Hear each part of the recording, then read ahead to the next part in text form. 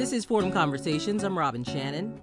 Fordham professor Robin Anderson recently returned from Curacao.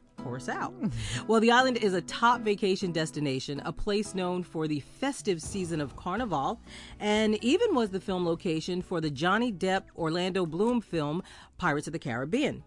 But Robin Anderson discovered something else on her trip, a very rich and diverse culture. Welcome, Robin. Oh, thanks. It's great to be here. Now, first, give me a brief history of the island.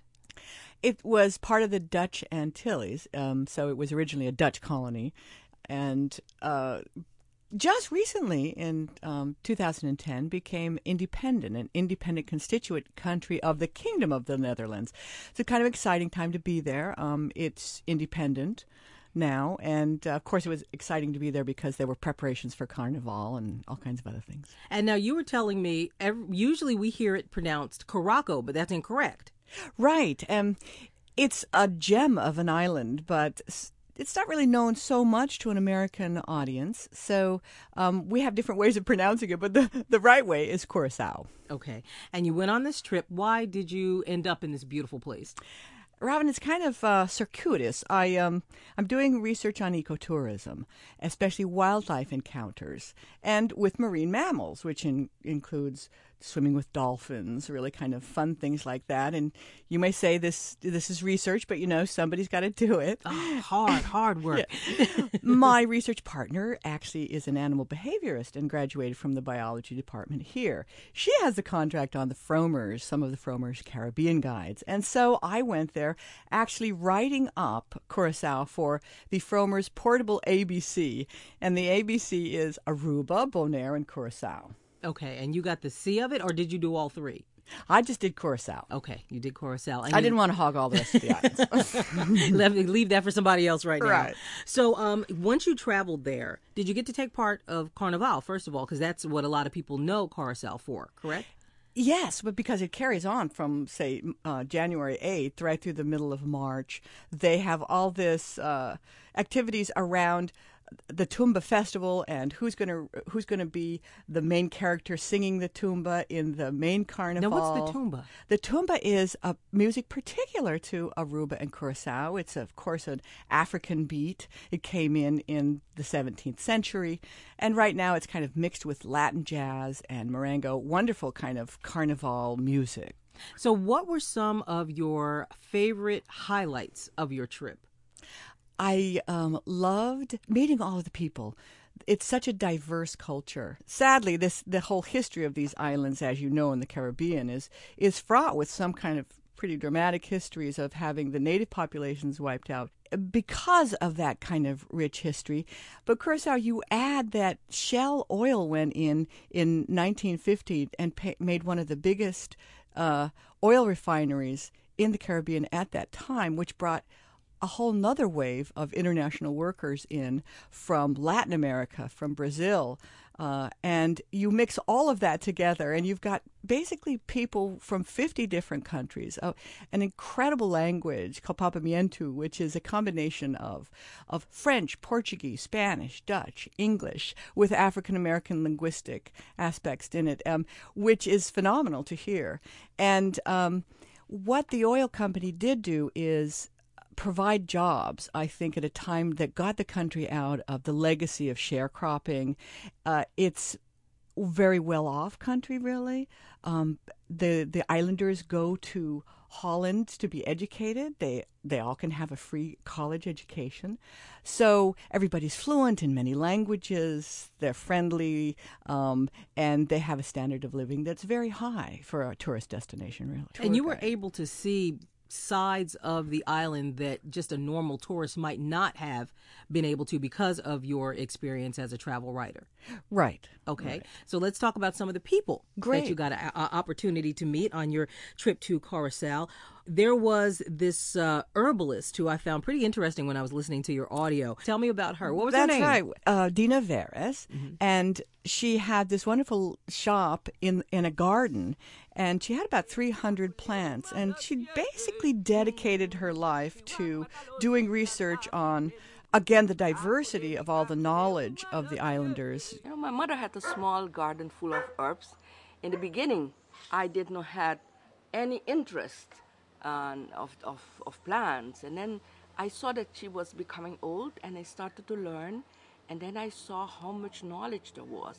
So I started to learn from 20 elderly people for 5 years from Aruba, Bonaire, and Curacao, trying to learn all the medicinal uses and how formerly they used to make their syrups, their ointments, their oils. And then I quit my job and started the garden because I saw that we were losing a lot of information, a lot of knowledge, and we were cutting trees without knowing the medicinal uses. So it took me all again like 4 years to bring plants from all over the island and planting the herb garden. So in the garden we have now more than 300 species of herbal plants. And so people come and they visit the garden, and we talk about our, the medicinal purposes, but also about the culture, about the past, how people used to live formerly on the land. She'd been educated in California. She does international speaking tours to talk about the folklore of natural remedies and how medicines originally came from plants. When I go to the International Herbal Conference, then I talk about the older way of using herbs here on the islands, and so the traditions of the islands. And when I go to the herbal women conference, then I talk a lot about women, how we have what herbs we can use for babies, like mala madre. We use scupet, yerba di sali, and those are herbs that cleanse the uterus, sometimes giving the female hormones. And also when there is menopause, we use herbs for giving the estrogen, bring the estrogen up. So we use herbs for that. Yes, I mean, I think biologists and chemists know that there are powerful chemicals in herbs and plants and botanicals, and sometimes they can even be poisonous to humans. I think sometimes people may be a little bit afraid of botanicals. How do you know which things not to use and counsel when things might be dangerous? Yes. I depend on what I've been learning from the elderly people, because they use the herbs with very much respect, and it's from the generation to generation. I mean, if you see in the Bible, you can already read about herbs that people were using. And when you see in history, you can see there were times that using herbs was very high, and nowadays we went to medicine. And I believe that is good, but I believe that medicine all have also very high side effects that we can see now, all the effects that medicine can give. I believe that we have to know which herbs we use and the amount that we have to use, and that we are sure that we don't use herbs that are poisoning. And there are herbs that when you use a small bit, it's good. When you use an amount, it's poisoning. Mm-hmm. I believe that the knowledge must be given on a good way, and then there is no problem. Now, Robin, when you were speaking with the herbalist, she gave you a recipe, so to speak, for something that I've never had, cactus soup. And it came out when she was telling us about one of the local cactus. There are many local things on the island, and, in her garden, we were there, and she was showing us a way to harvest the cactus with this special tool. When you come to visit a garden, and we have this tree in the garden, we give you a piece, you're welcome. You're going to stay to eat. Then you prepare yourself for your food. You make a toothbrush. And it's also very normal to talk with a stick in the mouth. I see that women can gossip very good with this. And then after eating, you clean your teeth. Everybody was sitting cleaning the teeth. And what's the name of it? Stocky, stick, translated stick. And when they finished, they put it behind the ear for later. My mother, until 9 years old, she hadn't seen a toothbrush. Is this what grandmother bought?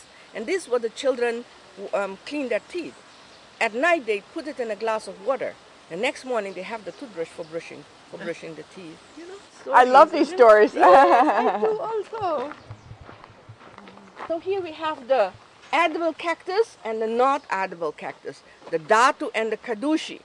You can see the difference in color, in the way they grow. These grow one by one, and so this is for making hedges. All the hedges made on the island is made from the datu. The kadushi is edible. You know, we go to the mountains with our sticks, the chi and the cha. The chi represents the man. He goes in front, he pushes. The cha is the woman who's supposed to help him. So you take this home, you take off the thorns very quickly with a knife, and you put the slices on a stone, you beat it, you get a slimy green mesh. You cook your water, you throw it, and that's the soup you made, and you stir the soup with the lele from the lele tree. That's how you make the cactus soup. The cactus is very good for the intestines to stay young, you know, and that's why it is our local dish on the island. The cactus, when it becomes older, it will become very hard wood, hollow inside. So formerly people used to make the roofs for their houses, beds to sleep on, boxes, spoons, rain sticks, was all made by the cactus. You see, this is cactus, hardwood, you know, so you can make a lot of things with a cactus. So people like the kadushi. Yeah. You go to the market, you ask a little bit of the cactus soup, and you can taste, you know, the taste of the cactus soup. But you talked about the way they use it, and the cactus is used for many things, and you talked about putting it into a pulp and using that for soup, and then you're left with the heart of the cactus that they use for construction. You're listening to Fordham Conversations on 90.7 WFUV. I'm Robin Shannon, speaking with Fordham University professor Robin Anderson. She's researching ecotourism as well as writing for a travel guidebook which took her to Curacao, better known as Caraco. She's here to share all she discovered about this island's rich and diverse culture. Now, Robin Anderson, when you were visiting Curacao, you also got an opportunity to meet a rabbi who has a kosher kitchen. Yes. Tell me about him. He's another example of the incredible diversity that's the traditions of Curacao. The Marrano Jewish community arrived in Curacao around the 1600s via Spain and Portugal. And it's the synagogue there is the oldest synagogue that's been in use in the Western Hemisphere. The rabbi that we spoke with is part of another community. There's actually two Jewish communities that came to Curacao in the 1920s, primarily of European Jews, of course. And his part was an Orthodox community. The first wedding the first major event, you know, for which this kitchen is actually, this idea was all about, to get here, to make Curacao a destination for weddings, bar mitzvahs, and other Jewish events like conferences. And we have our first wedding. It's very exciting. It's going to be our first real big event, putting this whole thing to the test. And it's going to promote not only the Marriott, but promote the Jewish community here. It gives us exposure to the Jewish world.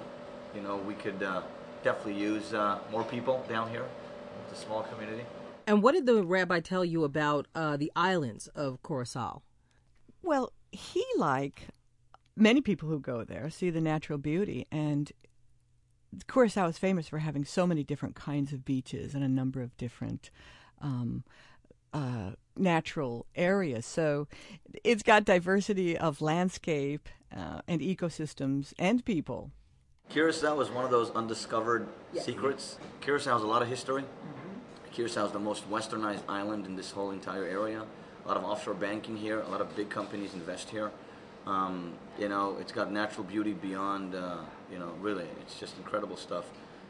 Well, imagine our surprise when we looked out of our hotel balcony today, and there's a huge boat that looks like it's just right there. Yeah. That's really deep off the edge. Yeah, it's a naturally deep harbor. Yes. And that's why it allows that. This is Fordham Conversations. I'm Robin Shannon, discussing the research trip Fordham University professor Robin Anderson took to the island of Curacao. Now,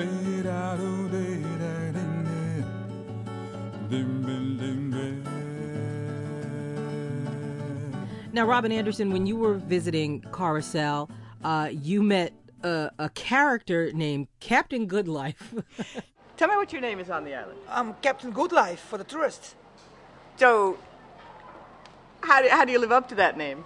Well, it's good life what I have here, but it's a lot of work. I mean, I try to make it fun. The name says everything about the way we live here. It's a good life. It's honest. It's holy. It's nature, and it's nice. Who is Captain Goodlife? Captain Goodlife was a local water taxi destination, really, where you go to a bay called Santa Cruz, and you kind of have to, seek him out a little bit there, Robin. He's kind of over on the bay on the left, and he has his hand-built house in a veranda there, and he'll take you to some secluded locations along the coast. Now, as you can see, you have Dutchies, Chinese, Spanish, Colombian, Venezuelan, Americans. They all come here because I think it's the name said it all. The holy beach, the Santa Cruz beach. So that's my motto. On the YouTube, on the Google, on all these website things, you just go for CaptainGoodlife.com or Captain Goodlife, YouTube, Facebook, whatever. I appear there, and it's nice because I never touched a computer before. People who came here, they wrote stories about me, and it seems to be working. So the good work is, the word is getting to the people, so it's nice. I'm satisfied. You take people to beaches that are quite remote, where they could find some serenity. They can be just by themselves. Yes. Where are those beaches, and what do they call them? When I started this product, this business, I had to create stuff. There's a ship that's sunk just off the coast. In fact, it was his father's ship, and he sunk it. Sadly, he sunk the ship while his father was still alive. And actually, he fled the island at one point, but he was welcomed back later because I think he sunk it illegally. But so he sunk a ship. But that's very common. If you want to take divers, you often put something in the water to help the coral grow, and to be an attraction for divers to see the fish and see all the beauty underwater. Yes. Now, frankly, I don't like to dive sunken ships because I think they're kind of dangerous, but many people do. It's an attraction. But there are some nice corals and some little inlet bays along the coast from Santa Cruz on that part of the island. Did you just go on the boat trip, or did you actually dive? I didn't dive on this trip, but we snorkeled, and there were plenty of good things to see snorkeling. What'd you see? Well, there were corals just off this little inlet, and there were quite a few fish and beautiful corals. The nice thing about Curacao is it still has coral reefs intact. It's a very unusual island structure in that it has very deep harbors, and the cool waters that surround the island bring a lot of nutrients up close onto the shore, which helps the coral stay healthy, and it's. There's a little bit of competition between Bonaire and Curacao and who has the best diving spots and the live coral reefs. Because there are a little bit problems with development and coral reefs at this point in the Caribbean, as you probably know. So, Robin, what's the reason for ecotourism?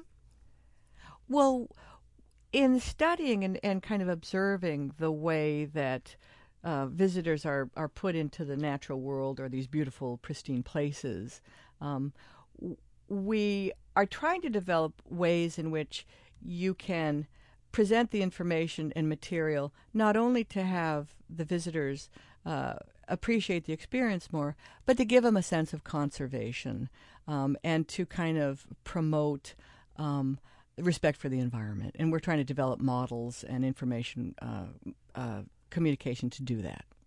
So, Yeah. Robin Anderson, what happens when a new wave of development comes out?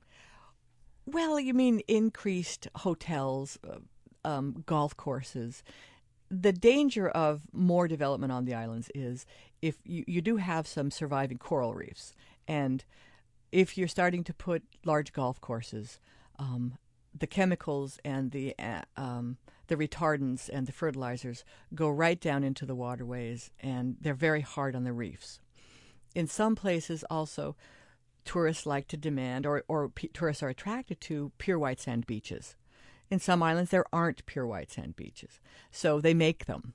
Well, you can put some sand on a beach, but waves will erode that sand and pull it down, and it goes right onto the coral reefs, and coral reefs then will be smothered. So and then die out, which will affect the ecosystem. Absolutely. How does it affect it?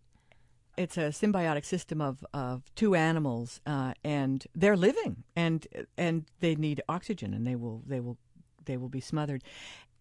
Also, you've got some bleaching events because of global warming. Last summer, the water got to 87 degrees. One of the organisms of the coral reefs were died off, and there were some, and they turn white. That's why they call it bleaching. The health of the coral reef is very important because with global warming and bleaching, it can come back and it can maintain resilience if it's not covered in sand, and if it doesn't have a lot of chemicals. So we want to try to preserve the coral reefs, and one thing that we'd like to do is educate our tourists that this is what they should look for. They have to understand that sometimes golf courses and sandy beaches don't go along with coral reefs, that they also want to see and enjoy through snorkeling and scuba diving. And that gives hope because it's saying that these areas that have been damaged can come back if we start preserving now. Absolutely, and it's really important for these islands to understand, and they do, that the value that they have of their natural world is what can support their economies, and they just have to protect them. What should travelers look out for when they're trying to go to these hotels and have a good time, but they want to be conscious of the environment that they're in? Right. Everybody, it's kind of a cliche now, don't use your towel twice, and we kind of get a little, well, is that really an environmental initiative? Throughout the Caribbean, it has gone through various waves of development, and I believe it's poised for another one. And what that means is that more hotels will be built. Some islands are much more pristine than others. Some are already quite overbuilt. Curacao is not overbuilt at this point. It's still it has so much authenticity. Do you think they did that on purpose to make sure they didn't overbuild, to make sure that the environment wasn't harmed? I think it's a history of the island having other industries. It has a whole economy based on shipping. It still has shipping and oil. You're sitting in this beautiful. By the way, we didn't talk about Willemstad, which is the capital, which is a UN World Heritage Site, because it looks like an Amsterdam canal with the European architecture, but they're all painted in cheerful Caribbean colors. So it's a magical place. It also has the Queen Emma Bridge, which is a swinging pontoon footbridge, so that probably 20 to 30 times a day, this bridge opens up. It swings forth, and a huge cruise ship or oil tanker will go right up this beautiful little canal. So it's a stunning sight to see. So Curacao has a lot of things, not just the tourism economy. And the ship traveling is interesting because the waterway would have to be very, very deep. Very deep, and that's why the Dutch originally wanted Curacao and kept it, because it was an international transshipment point. That's why it was also so notorious as a slave trade for the Dutch West Indian company. And it's interesting. One of the really nice restaurants that overlooks the canal was going to be called, they tried to call it the Dutch West Indies, and people really didn't like it. So we've got diversity, but when you remind people of this notorious slave trade, there's a little pushback. They didn't want it named that, so they named it the Governor's Hotel. But are they very open about, in Curacao, are they very open about their history and the good and the bad? Absolutely. That's another thing. There's a fantastic museum on Curacao, the Cor Holanda, which tells you all about the slave trade and actually has some of the shackling that people were subjected to. Curacao didn't have a huge plantation because it didn't have the water to support the plantation, but slaves would stay on the island for up to 2 years being trained to go elsewhere, be house slaves or given training. And of course, many of them died on the ship coming across. So they had to be revived, and then they added skills and training, and then they sold them for higher prices. So it was a selling point. And all of that is very well documented in the history of Curacao, which is refreshing because, we want to know that. Does the museum also talk about the Indian culture there? It does, and so much around the Caribbean. The Spaniards came in, and within a few years, the Arawaks and the Caribs were wiped out, and it's very hard to talk about that. There were very few people left. One of the things that is still contentious, though, and comes out with movies like Pirates of the Caribbean, is that at one point in the film they wanted to depict cannibalism, that the original inhabitants were cannibals. They are very sensitive against that because that charge of cannibalism. Meaning the movie wanted to depict cannibalism. And exactly. The people of Curacao said, no way. That's right.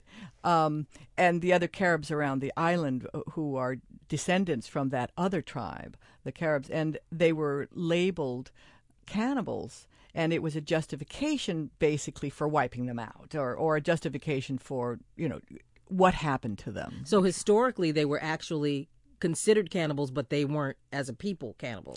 They weren't cannibals at all. The Spanish charged them with that. Oh, so that's the reason why they wanted to put it in the movie, and the people of Curacao said, no way. Yes. Robin, how was the writing part of your trip to Curacao? The writing when you're on assignment is fraught with conflict of interest problems. Travel writing particularly. I mean, travel writers are notoriously taken to luxurious places and wined and dined in the fanciest hotels and given the best meals, and it's hard to maintain your objectivity. One thing I think is interesting about writing for a guidebook is that we're not being sponsored by the hotels themselves or doing their promotional material, and we're also not in a magazine where you would naturally have commercial pressures from the advertisers. The guidebook structure is, there are 20,000 readers of Frommer's guidebooks in Canada, the UK, and the US, and they're just looking for you to give them some advice on, describe what's out there. And I think writing for the readers of a guidebook is less fraught with that kind of conflict of interest than other kinds of travel writing. That's not to say that the travel writer will put something really negative into a text. Travel writing it's kind of hard to do the way it's structured. If a visitor to Curacao only had an opportunity to go to one place that you visited while you were there, what would it be, or where would it be? Oh, I would definitely say walking around Willemstad. There's so much to see. You can watch the bridge open and close. You can watch the boats come in and out. There's museums. There's an old fort with huge walls. You get a sense of history of what the Caribbean was like, of the incredible historical moments that it's been through. Just hang out in Willemstad. Robin Anderson, thank you very much. You're welcome. It's great to be here. My thanks to Fordham University professor Robin Anderson. You can hear Fordham Conversations every Saturday at 7 a.m. You can also friend us on Facebook or subscribe to our podcast. Stay with us. George Bodarky and Cityscape are next on WFUV. For Fordham Conversations, I'm Robin Shannon. I didn't ask, are you going anywhere else? Well, New Orleans and Treme is itself fascinating, and I was just there, and I'm going back on spring break. And of course, New Orleans, I don't think people know, but just like how Carnival is spread out, there's always something happening in New Orleans, right? But New Orleans is fascinating. Brad Pitt and Angelina have bought a huge tract of land just behind the levee that broke on the 9th Ward. I didn't know so that. You've got these environmental, cute, adorable little houses that are subsidized that people are moving back in for $30,000.